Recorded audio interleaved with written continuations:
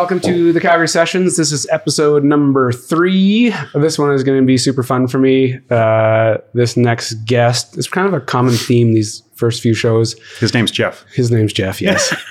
And what I'm up to is I'm just bringing in good friends that fall into, entrepreneurs, athletes, and artists. And the good thing that this is, me being half selfish. I'm just getting friends so that I can get better at this whole thing. But this next guest and I go way back. As far back as I lived in his basement way back. So this one will be fun. So without further ado, tell the folks who you are and what you're up to these days. Thanks, Jeff. Don't call me Jeff. Yeah, it's the Jeff and Jeff show. Yeah, so I'm Jeff Moore and third generation Calgarian, which is kind of fun. Crazy. When everybody or anybody asks if I was born and raised in Calgary, it's kind of neat to throw out that little fact that my grandfather's father worked at City Hall. He's one of the first employees in the City Hall of Calgary. So yeah, kind of fun. But born and raised in Calgary and had some fun in the youth around Southwest Calgary, which will always be a bit of a home. And a bit of an entrepreneur and small business owner. And where are you? Where's your entrepreneurial, what path are you on right now? What two shops are you kind of operating right now? Yeah, so right now I have kind of a passion play at Works, the Sloper Climbing app, which is a digital guidebook essentially. And then the other business I have is Alpine Supply Chain Management, which is essentially supply chain management consulting. We help companies with their inventory and managing the supply chain of certain commodities. Cool. It's been a lot of fun. So Moore is a serial entrepreneur through and through. So we're going to weave in and out of a couple of funny stories. And right before this thing started, he brought up one that really made us laugh and I forgot about it. So we'll get there. I guess what I like to do with the show is just let the guests kind of tell their story. Just kind of go back as far as you want. You can go to ECS. You can go to growing up in the Southwest. You can kind of just go back to a point your head goes as just being, whether you're, like I said, elementary, junior high, high school, just to lay the foundation for what we're about to get into, which is, being an entrepreneur and running these different businesses. So just, go back a little bit so people kind of get to know who you are. Yeah, sure. Gotcha. Well, as far as the entrepreneurial spirit goes, I guess it kind of came naturally for me because my grandfather owned his own business. My parents own their own business. So, it's kind of like your dad being a firefighter and your brother being now a firefighter as well. You kind of see what is natural in your household. Yep. And shift work certainly wasn't natural for me. I worked in a restaurant for a bit and that wasn't natural. So entrepreneurship was kind of natural. I always kind of knew I'd own my own business. One day, I didn't know what it was going to be, so I kind of dabbled in what I loved. But so to kind of go back to Calgary and what it means for me, yeah. Do you have any when I think about me being an entrepreneur now for a short amount of time, I think about rolling around Strathcona with a lawnmower, knocking on people's doors, trying to solicit work. Or in the wintertime, I'd go around with shovels and knock on the same doors and shovel sidewalks. Yeah. Do you have any classic old school stories growing up like that might have got you on the path? Yeah, for sure. Yeah, so I would do the same thing. I tried the lawn mowing. I sucked. They actually kicked me off the lawn. Because you were crooked or just not focused or what? Because I think I wasn't focused. So I was the lawnmower was moving too fast and I was running through the yard essentially. So I was doing a lousy job of mowing the lawn. So the lady actually said, "Get out of here. I'm going to have my husband do it." But anyways, I did pick up a shovel in the winter. And I went from house to shovel driveways. And it worked out great. The only challenge I had, and I'm not sure if this comes back into my present state or not, and just being the easygoing, value-driven business guy, but I'd show up to a driveway and I'd say, "Hey, I'm here to shovel your driveway." And they were pretty big where you were walking around, right? Yeah, that's right. Yeah, they were decent for a 12-year-old or 11-year-old. So anyways, I would say, "Well, let me shovel your driveway." And the person would say, "Well, how much do you want?" I'm like, "Well, I don't know. Let me just do the job and you pay me later." Wow. Good. It's just more like, well, let me get the job done. Then we'll talk about payment. So, looking back on that experience, it kind of makes me, I don't get into business for how much I'm going to make.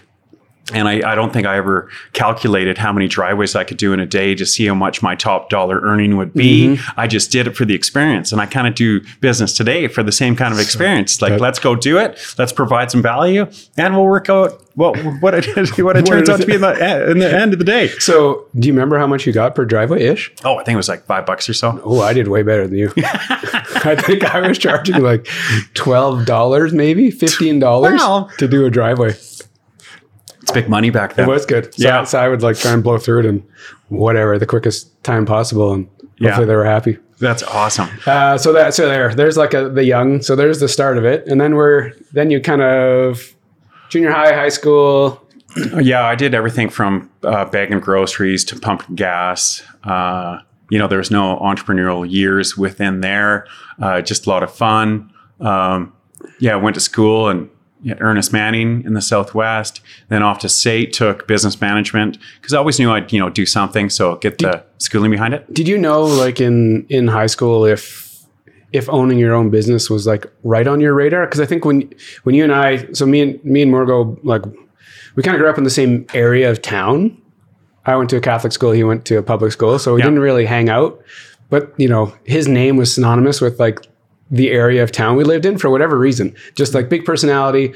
He had this old Chevy kind of lifted up truck. I can't remember what it was. A Chevy Apache. Yeah. But so there's 59. So anyways, his name was kind of always around the area I grew up. I just didn't know the guy. Right. Same thing with you too. Yeah. So it's really weird. So of this person, and then, we connected after high school. So after high school, I kind of understand like the path that you're on right now. But in high school, did you know that you wanted to do your own thing? Because when we finally connected, you were a restaurant dude. Oh yeah, gotcha. So before then, was there like moments you're like, I don't know what I'm going to do, but I'm going to do my own thing, or what? Oh, I think so. I think, like I said, growing up in that environment of parents that own their own business, I think that just came naturally for me. So I think, and I'm not sure if it went back to the high school years, I have to assume, but I'd always known I would own my own business and do my own thing. It was just a matter of what and what path was I going to take to get there, and what type of experience was I going to surround myself with to know exactly what I wanted to do. Which is, I've talked about this a little bit. It's just a totally different program than I was on, because I never thought I would. I had an earlier podcast, me and the guest talked about just kind of like running out front, having that feeling to run out front, which is that's the feeling that kind of drives me down this path of doing my own thing. Yeah. You've had that feeling for a long time, and it just felt normal, it's interesting that, there's two ways to go about it, which is cool to know. Yeah, for sure. Yeah. So high school, you're kind of just doing whatever. Did you play sports in high school? I can't remember. Oh yeah. I played sports. I played football and rugby. I was a big dude. So, I was getting the bars by 16 years old. Awesome. Do the bouncers all by name. And I ended up going in there for my 18th birthday, and they were just like, oh, you've been coming here for a while. But so I was a big dude. I played football and rugby, and I did pretty good. And the only reason I ask now, because, one of your businesses is all about climbing, rock climbing, which you really got into over the years, but we'll get to that in a bit. Yeah. So then high school is done. So then you're going to SAIT. Yep. And you're taking business management.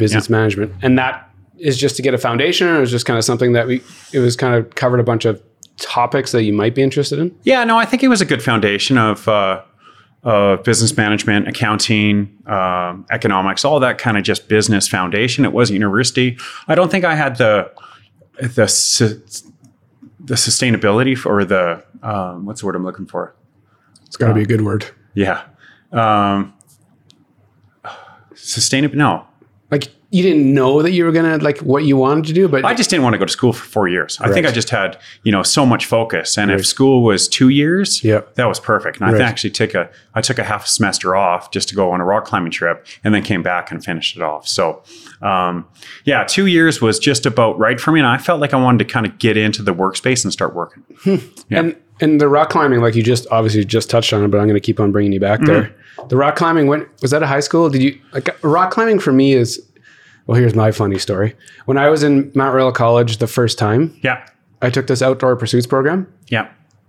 And I hated school so much. My move was take all of my electives like front load them my like first 2 semesters. Yeah. So I think my first 2 semesters was like, there's like a childhood gym class. So teaching kids how to play, and there was an outdoor pursuits one, which was like going camping, hiking and camping. And the other one was rock climbing. Right. So Mount Royal College back in the day had this wall. Yeah. And that was my first experience was rock, and I hated it. I hated every second of this rock climbing. I was horrible. Every second. I didn't have the strength. Like I was like a, somewhat athletic dude, and I couldn't figure this out. So anyways, and it was such an underground sport back then. Right. So when did you get into it? High school? High school. Yeah. I had an outdoor ed teacher in high school take us to the university to take us rock climbing, and just the concrete wall at the university. Like the original one they still have? Excuse me. Yeah, the original one that they still have. And that was the only climb wall in Calgary. Now I think there's about 5 or 6. So we went there for an experience for a day, set up some top ropes, climbed away, and I loved it. I was hooked. And there was probably 2 or 3 guys in that same class that liked it as well. So we would venture out on the weekends and throw ourselves at these cliffs. I'm amazed I'm still here today. Crazy. Like some of the stuff that we did when we started, we just figured like the Yosemite Decimal System, it's the difficulty rating. It's from 5.5 when you're actually kind of doing some climbing to 5.15 now. Anyways, we just said, okay, let's just pick something in the middle. Let's pick this 5.10D, which is still a hard climb even today. It's not something you want to go throw yourself at. So, I jump on the sharp end, which means I'm going to lead the climb. I'm going to take the rope and clip it up on the way up there. So I don't know everything, but I don't know much about climbing. You hook the rope up to yourself, you got a harness. Yeah. And you just start going up the wall. And until you anchor the first position, you can just fall off and before you hit the first anchor or the bolt, you're going to hit the ground. You're naked. After that first bolt, you're going to pendulum past. So if you're 5 feet above that bolt, you're going to fall 10 feet. Gotcha. And of course, we knew nothing about belaying. So I had my partner like deep in the woods tied to a tree. So you went up to your first face with it. Was ridiculous. Like we were catching airs, and a pretty famous guide walked past us. He was guiding some ice climbings in Grotto Canyon. It was just in spring. It was still wintertime. We were so excited to get out there. Anyway, this guy, Simon, walked past us, and he just looked at us as he was guiding an ice climbing crew, and he's like, "What are you guys doing?" We're like flying off this cliff over and over again. Oh yeah. He's since passed away. He had an accident, okay. but I remember him just looking up at us. I'm like, "Hey, how you doing?" And he's like, "Oh my God, you guys are going to die." So we're like, I dislike it. I won't say hate, but I have I wasn't good at it right away, so I wasn't going to try it. What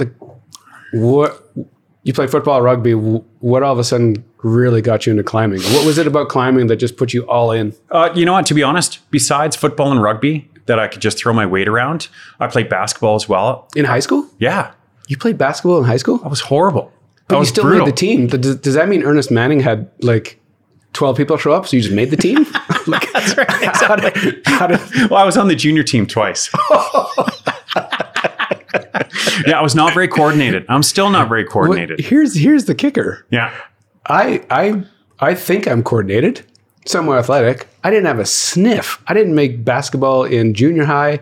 I did not try out in high school. So it just makes me laugh that you played high school basketball. I know. It must have been my mass that got me in there as well. I could be a good block.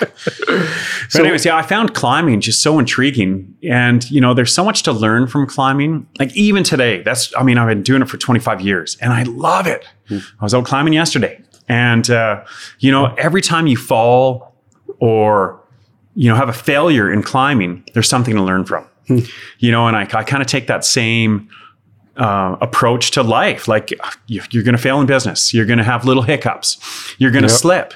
You're going to have, little hiccups with your family, whatever it might be. But if you don't take an opportunity, and in climbing, if you want to get better, you always take that opportunity to really study that failure to see what you can learn from it. Was I not focused enough? Was I too pumped? There's some simple mistake that I may have made that you just learn from. And, as you get in the more difficult climbs, you learn more and more. So it's crazy. So do you like the technical piece versus the like power piece? Oh, yeah, I think so. I like them both, but the technical aspects of it. And even when you're doing powerful moves, there is technical pieces of that move. Yeah, like you have to be able to. You need a strong technical background. Power can't get you in and out of certain situations. 100%. They can get you in trouble. For sure. I mean, that's why women are such good climbers. They have such good technique and such good finesse. Where guys, and especially guys my size, will have a tough time powering through stuff when you need to use proper technique. So that's, I mean, some amazing things I've learned about my technical climbing abilities is if I hone those in, you can do much better. It's amazing. And not just power through them. What is the prototypical size of a climber? Skinny, wiry. So you're not even close to that. I don't fit the bill. Which is yeah. I can't. I've seen pictures obviously of where you go and what you do. So yeah, you don't really fit the mold in my opinion. But I know. Yeah, it's good. So the interesting thing about the climbing is that you tell me. Was it your first foray into the entrepreneurial world was based around climbing? Yeah, I guess it was because it was rock climbing photography, rock and ice climbing photography. So yeah, that was the first kind of business that I did start. So that was the beginning of it. Which is kind of, taking a passion and putting a business beside it, which was really interesting. Totally. The one story that I remember, so this is when Moore started this business, him and I were hanging out a lot. And the one story I remember for this one was the camera he bought. So he decides to open up Avoca Images, shooting climbers, ice climbers, rock climbers, whatever it is. He just wanted to shoot climbers. Yep. Okay, cool. Yep. And he bought this camera. So I don't remember all the specs. I don't know if you do either, but remind me. It was a Canon. No, it was a Nikon D1. It was the first digital SLR camera. And what year is this? 99? No. It was 2000, 2001. And massive camera. It was a big camera. Massive camera, sturdy, but the first of its kind. And super expensive. Yeah, $10,000 just for the body of this silly camera. And I was hauling it up ice and rock climbs, hanging from my harness. It was ridiculous. So there's nothing portable about it, but this is when you decided that you're going to start kind of doing your own thing.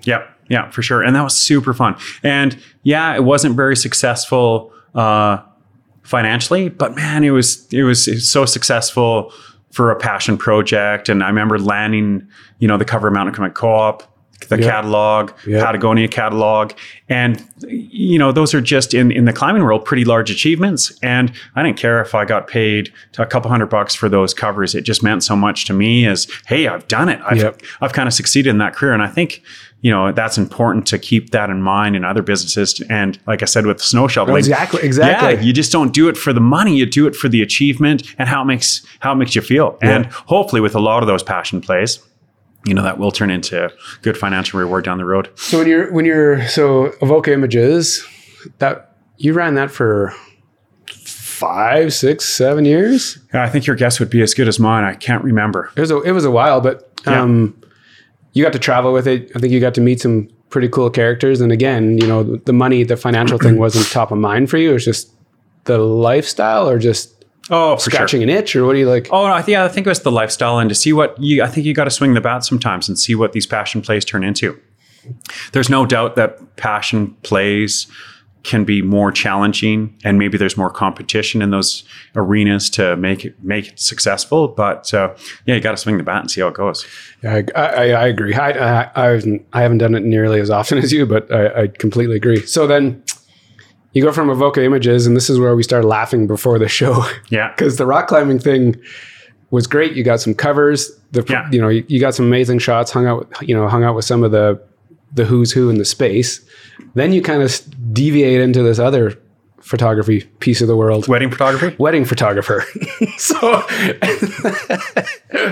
it's this crazy sport to weddings. And weddings are obviously, everyone needs a wedding photographer and they're a thing. It's like a polar opposite to what you were doing. Oh yeah, totally. And I think it was... it means just you had to pay the bills, or you just tried it once and all of a sudden your name kept on getting thrown out there? Well, I think a little bit of both. I mean, I think you have to pay the bills. So you do it once and then everybody's looking for a wedding photographer. And at the time, I was just entry level. So I was pretty cheap. I think I was like $350 for a wedding, which... No way. Yeah, it was ridiculous. And so it was super cheap and maybe rightfully so. I don't know. But it was an experience. I did get some good shots, but it was stressful. But the good thing about digital photography is you could see the shots on the back of the camera, which was kind of nice. Yeah. But beyond that, I didn't love it. And, it's funny. I'm going to jump ahead just a bit, but yeah, so that was part of the photography bit, and it certainly did help financially. But then, man, I lost a passion for photography for a few years. Yeah. So it's funny, I guess, I don't know what my point is, but maybe be careful with those passion projects, because if you dive into them with both feet, you sometimes lose that passion for what was born so long ago. And I think I was taking photos like in junior high and love taking photos. So yeah, I mean, I still take photos, but not as passionately as I did when I was younger. Yeah, because when you were young, obviously running Avoca, like your photos were always like they're always amazing. But all of a sudden, I've had this conversation a couple of times with people of trying to match a passion with a business, and sometimes to your point, it can go sideways because people either just get burned out or disappointed, and all of a sudden that passion starts going away. Yeah, and I think with passion projects, it's opposed to businesses that there's a real need in the market for. If you can do it part-time and kind of test the waters out, or you're young. Yeah, like if you're in your 20s and you can afford to live in your basement and not have too many bills, go for it. I mean, that's the time to really take risks, is in your 20s and 30s even, but before family comes along, before mortgage payments come along. But yeah. So after you retire from the wedding photography business, then I don't remember. Then where do you go? Is it back on the entrepreneurial train, or is it restaurants? I can't remember where you went. Do you remember? No. Yeah, me neither. Oh, you know what I did? Is I started working in sales. Oh, okay. Yeah. Like energy sales, oil and gas sales, service sales, which kind of led to, so I worked in pipe distribution, like selling just pipe. And, I always thought that you take guys for hockey games, you take them out for beers, and there really wasn't a lot of value in, just selling pipe and selling a commodity essentially. And I'm like, man, I could do this so much better with more value added. And I kind of got working with a group that managed inventory and managed the supply chain for companies, because it was kind of a niche little talent. And, I kind of looked at the way they were doing it. I'm like, I think we can do this better. Like, they're just using simple spreadsheets. There's mistakes being made. I think there's better communication tools that can be used. So that's when Alpine started. And we created the Alpine Supply Chain Management Company and started working with a couple of big energy companies in town, managing their inventory and their supply chain of casing, tubing, and line pipe, which essentially pipe for oil and gas wells, and pipeline or line pipe for pipelines. And then it's provided all the accessories. So everything a distributor did, but then added value of managing their inventory, all those services that a distributor did, but we didn't have to carry the inventory, because the mills started building their own inventories that their key customers could pull from. So it was kind of a perfect storm of, guess what? You don't need to be a distributor and buy and sell inventory. You could actually just provide the services of a distributor and continue to add services to our repertoire of what we did. And it's worked out great. And that's been going for 12 years now. It's been that long? Yeah. Crazy. Yeah. Since 2008. Wow. Yeah. And that's been super fun from, since we're just people and processes, it's how do we create the best processes? But then again, how do we create the best culture for our people? And, from having crazy town halls where we write poems about each other, and, we have awards, and we have Alpine bucks that we'd give people for birthdays and anniversaries. Culture was super important to be an honest, integral company, and then have a lot of fun. That's obviously a long time. 12 years I had I would have said 8 maybe, but yeah, no, it's been since 2008. And it started with a guy, Brian. And, it's kind of funny when you create a company and you need to get that first contract. And, I couldn't afford to pay Brian because we didn't have a customer. And I met Brian through a friend. And I said, listen, you seem like a great guy. I think I have this potential opportunity to start this company, and we can start working for these oil and gas companies. But what we need to do is we need to land one first. And here we have one that's interested. Yep. We need to write a proposal. So we would hunker down in the empty classrooms of Mount Royal to write this proposal. So you're not paying him. No. You're not, it's an idea. This whole thing's an idea right now, and you've roped him in to give you free labor. Yeah. To go land a contract. Totally. Yeah. Amazing. And part of where everyone that knows, a lot of people that know Moore, one of the sayings is he can sell ice cream to Eskimos. That's not true. So I think this sounds like he saw an opportunity. Fair enough, but you were able to convince him that this could really be a thing. Yeah. And so you guys stroked this thing in the basement of Mount Royal. Yeah, totally. Yeah, so we got it together, and it essentially was, from our previous business, it was like a better mousetrap. How can we do what the market has done, but better, leveraging technology? So, anyways, we put together this contract, on a hope and a prayer, and we got the client and started off with the two of us. Then we hired an accountant. Then we went from 6 people, then to 23 people. We got our second client. So, crazy. Yeah, it's been a lot of fun. It's interesting when you said. Using technology to kind of make the processes better. Yeah. Now that I think about this, when you're sitting in front of me is, when you decide to get into photography business, you went with technology. Yeah, totally. One of the first digital cameras out there to kind of, pushing boundaries. So you went tech there. Yeah. And the other one that, I forget about sometimes, the other tech thing that you've done was TTS. Yeah, that's right. Text Traffic Solutions. That was before Alpine too. So when you said, leveraging technology, it's kind of something that it's almost woven into everything you've done. Yeah, totally. From the Evoke images using the crazy camera, TTS, which we'll get into. Yeah. The processes for Alpine. And then the fourth one is the Sloper app, which is obviously tech-based. So yeah, for anyways, sure. Go back to TTS, because this is a total tech-driven play.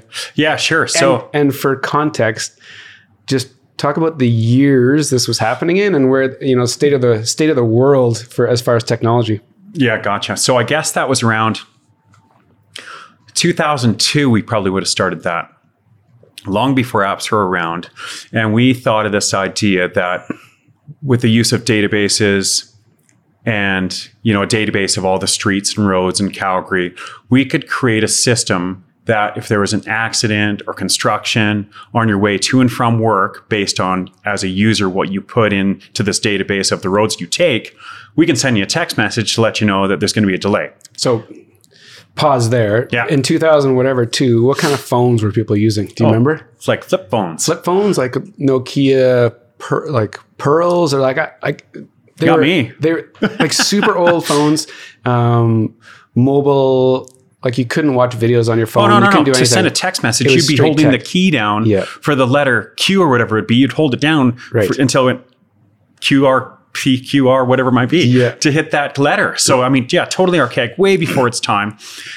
So people would, and I kind of forget this, people would go on a website and pick the routes that they would use often. Yep. So the website you designed and Colin coded and Ben maintained the database behind it. Yep. They'd go online, sign up as a user, enter the roads they took to and from work, hit submit, and then they'd get a text message if anything happened on those roads. Which, this is way before any sort of traffic, Google, there was nothing. Yeah, it was an app before apps came along. Yeah. Yeah, which was part of our problem. Yeah, but great learnings from that too. But what I'm like, how does your brain even go there? Like that was 2002. Yeah, I think so. I was working at Critical Mass, building websites. So websites were a big thing back then. Yeah. But to look at these phones, these like shitty old phones, and figure out that text messaging was going to be a thing. Yeah. Like, where does that even come from? Yeah, I wish I had an answer for you. I'm not sure if, I had gotten it. Yeah. Whether somebody had sent me a message about something that was happening. Like, were we texting each other back then? Oh, I think we were, but pretty minimally. Like it just kind of comes up like it used to come up like a DOS screen. Totally. Like the text was just absolutely. Yeah. It was archaic, and texts weren't as elaborate as they are today. And I'm not sure where the idea came from, to be honest. It's so weird. But I remember when you were kind of working through it, so that, just to be clear, you go on this website, punch in this information. So I drive, Boat Trail or Crowchild every day. And if there's an accident, I will get a text saying there's an accident there. Here's a different way to go. Yeah. So I remember you going to like the city of Calgary and trying to sell this service as something that would create less havoc on their roads. Totally. I remember you like going into they're like, I think it was on like Manchester Road. You went into this giant room with all the TVs at all the cameras. It was amazing. Out there, and you're trying to pitch this idea. Yeah, we got it. We got a pilot project. I thought that. Yeah, the city of Calgary. Yeah, it was sweet. I mean, so there's a level of success that, I think they paid us some amount for a 3-month license, but it was a pilot project to let all citizens of Calgary use this service. So it was pretty cool. Yeah. It's it's really interesting for me to think about the technical piece of your brain, like to all these things that I already rambled on about. Like there's always this technical thing, which is, it's really interesting. So then technical goes to Alpine, which is the processes. And then the current play, which is Sloper, the app. Kind of get into that and explain what it actually is and what you built. Yeah, sure thing. So it's funny because when we use guidebooks, so guidebooks are printed hard copy books. Old school. Yeah, old school, and people still use them today and love them. I still use them today and love them. But essentially they have a map of the cliff and the route you want to take. So, when we'd go on bigger routes, we'd just take a photo of the guidebook as, something to bring on our phone, because we'd always bring our phone, but guidebook books were getting pretty thick. And we didn't always want to bring the guidebook on the climb with us. So we take a photo with our phone and constantly just open up our phone to look at the topo map of this climb. So, I kind of had the ideas like, well, why don't we just create a digital guidebook that you could, interact with the different routes? And, the only downside of taking a photo of one route, if you're going to go just do a bigger route, is that if someone was on it, you had to have a plan B. Right. So you'd kind of get, your day would be foiled if you didn't have a good plan B. So with an interactive map, you could actually go, okay, well, we can't do this route. Let's do another one. And sport climbing, you'd probably do, 6 or 8 routes in a day. So you want more than one route, and you may want to check out a different sector of the cliff. Yep. So anyways, it's a digital interactive app that complements a guidebook, because the other challenge with guidebooks, development happens so fast nowadays that as soon as these guidebooks are printed, they're out of date. Somebody's got their Hilti drill out there putting bolts up another climb, and boom, there's a new area a month after the guidebook's been printed. So, and these books only get printed, I don't know, like once every couple of years, these guidebooks? Once every 4 or 5 years, sometimes even 6. So they can get really outdated quick. Totally. Yeah. And development happens so fast because people are exploring more, hiking further. And the drills that people use to place expansion bolts are becoming a lot cheaper. So everyone has now a drill for drilling into limestone and into granite. So anyways, so guidebooks become outdated. And you guys want more access? Yeah, thanks. And so the other thing that we wanted, our vision of the app is to be a bit of a bridge between these revisions of this guidebook. Right. So as the author prints a guidebook, the audience still needs to know what's happening between those revisions. So we kind of figured the app would be a perfect bridge between those revisions. So, and nobody, sorry, I like interrupting you. Yeah, that's okay.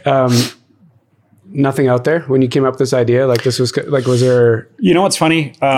We came up with the idea, and because it was probably like 10 years ago.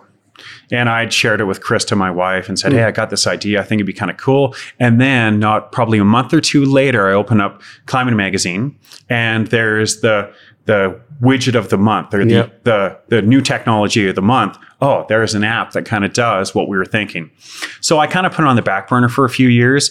And then the slowdown of 2014 happened, where we kind of had to reduce Alpine from 23 people down to 9 people. Yep. And part of that was like, can we save any jobs by doing anything else? So we were tossing around ideas like, surf parks, different companies, everything, whatever it might be. We just had all these different ideas. And so Steve Chab and I, we started working on this app, and we actually reached out to a friend of ours in the UK, who we got to know through Skype. Like the business was completely started through Skype, which was kind of neat. And he had the first topo app that he had built, and area specific topo app. So if you want to go climbing in Banff, you download the Banff app. If you want to go climbing in Lake Louise, you download the Lake Louise app. So what we kind of had a vision of is let's encompass as much as we can and let users manage that data. So we reached out to Steve and said, hey, we love the look of your app. We'd like to partner with you and put this app on steroids and develop something new. What do you think? And he's been awesome. He was totally game to let us use his technology and use his ideas and his platform to build it up. And we had a social network within the app. There's ways you can add routes to it. Cool. If we miss something, if we miss a route description or bolt count, how many quick draws you need for going up a cliff, you can now add that. So we've kind of beefed up that app. So now it's also a guidebook, but with the ability to enhance that guidebook, and then the author can moderate the information that comes in from the community. Gotcha. Yeah. So again, this kind of loops back to the start of this conversation. Was like, it's kind of a straight passion play built off of passion again, which is, there's kind of a theme with some of the things you're up to, are just like bolting passion to a business. Yeah. And this one's been going for how many years? Even this has been in development?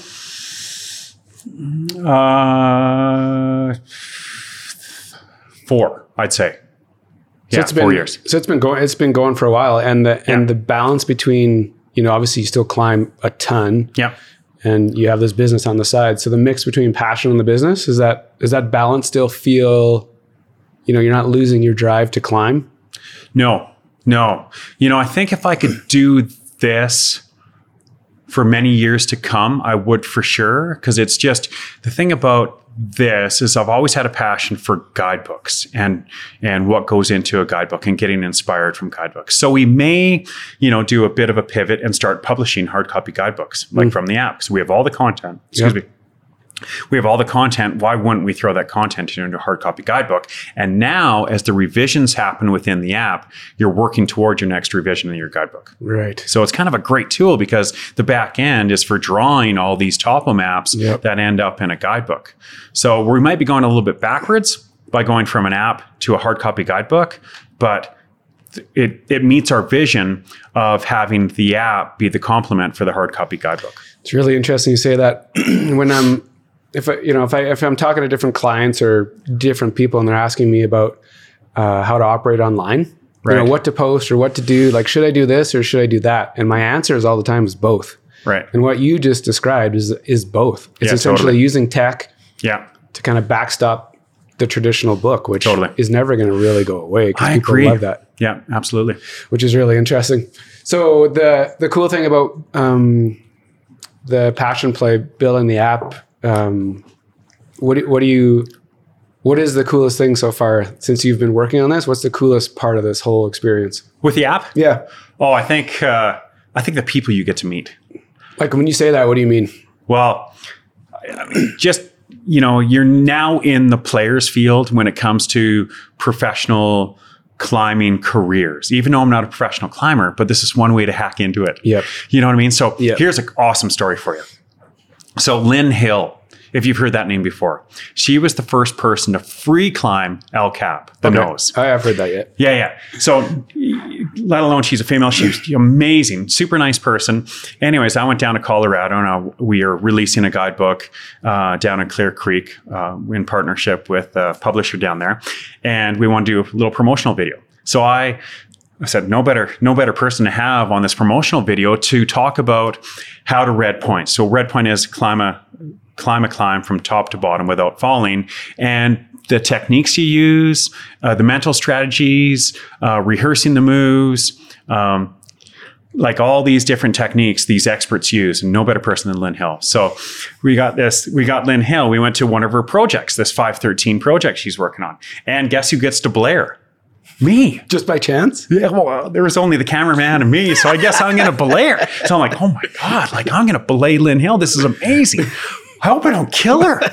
Like if this is American Hero, I got to be careful. I got to know what I'm doing. So anyways, I start belaying and I'm like, I got my belay specs on. I'm in a good stance. I'm ready to jump up. She's a small person. She's like, 5'4" maybe. Strong, but so I'm a big dude. Like if I don't give her a dynamic catch, which means if I don't lift off the ground a bit, she's going to smash into that wall. So I'm like ready. I'm like belaying her. I'm on it. And next thing I know, I'll look behind where I'm belaying and there's a knot in the rope. So she's about to get a knot? No. So it's going through my belay device and a knot is coming up to my belay device, which means I'm going to have to stop climbing or sorry, you're going to fall because I can't get the rope out fast enough. Right. So I'm like scrambling. I'm like, I'm on video. She's climbing. I'm probably in the background. I have to look closely at this video, but I'm sure scrambling at the base of this cliff to try and work this knot down the end of the rope. It was hilarious. Anyway, she climbed it. She sent it. Like my knot, I got it out of the system. I was like, amateur. Yeah, but like a hero. And, without having the app and, being in that kind of realm, I probably wouldn't have never met her. And then, meeting some other incredible authors and getting to know these authors, both in Canada and the US, has been a dream. It's amazing. Yeah, because you're a dude in Calgary that loves climbing. So all of a sudden be rubbing shoulders with the who's who in the space. Totally. And I'm sure when you can answer this. I won't put words in your mouth, but when you're building the app, you're just doing it because you love it. You see an opportunity. You see tech that you can kind of leverage to make something better. Yeah. Do you think about, man, I could potentially, meet these people, or could I potentially, work with these people? Like, did you let your head go there? It's funny, yes and no. And I think you got to be careful you don't get caught up in that because these are just ordinary, great people. Yeah. And if you get caught up in, trying to keep up with that crew and try and do a promotional video for every different area. Yep. To meet these people, you obviously can go broke. I think it's just fun to have the opportunity to talk with people and have something in common.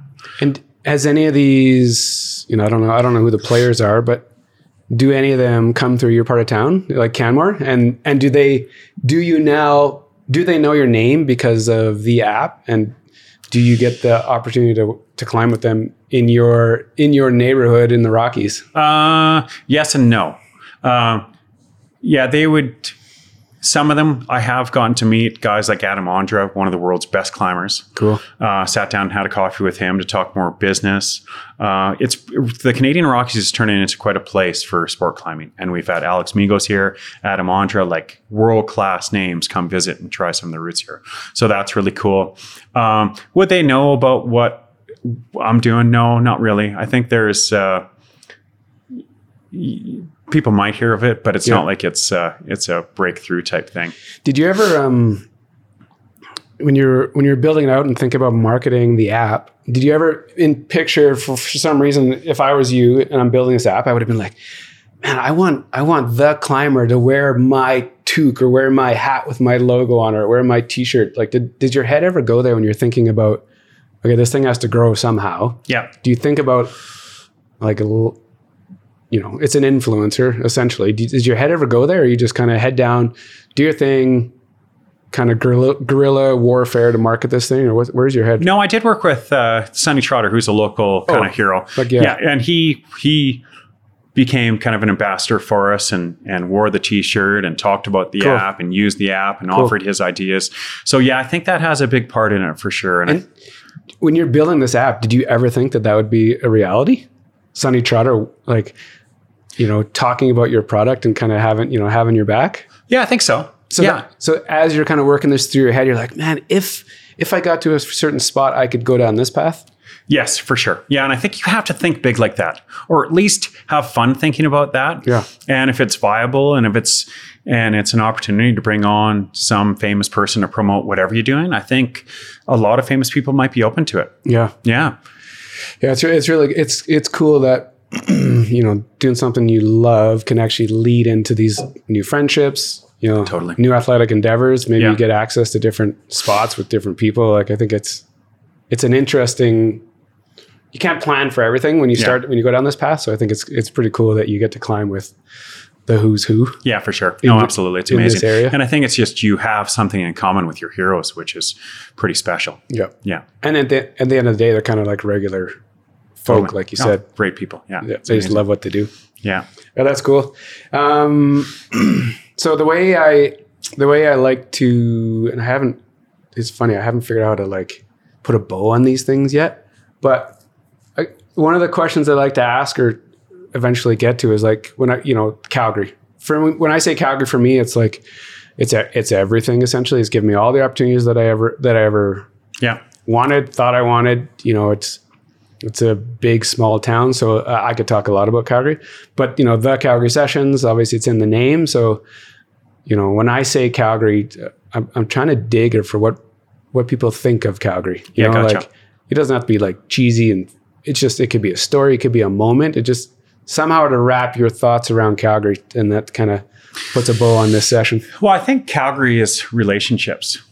I think it's like you said, it's a big, small town, and the plus 15s rolling down 17th Avenue is a great example of that. I mean, when you walk down the sidewalk, walk through the plus 15s, you run into people that you've had a great relationship, whether that's been at work, whether that's been at school, or wherever it might have been. It's just awesome to see people it's still a super friendly town. And I think relationships go a long way in this town. Meaning that if you know somebody and they trust you, they're there to help you and support you in whatever you do. Do you think that, we're both born and raised here. Do you think that people that move here feel the same way we do about the big, small town and being able to walk down streets and see people that you've known for a long time? Is it just us? Do we have a different lens on this, or is it like, I don't know, maybe. Well, it's hard to say. I mean, well, for example, like I live in Canmore now, and that's a small town. Yep.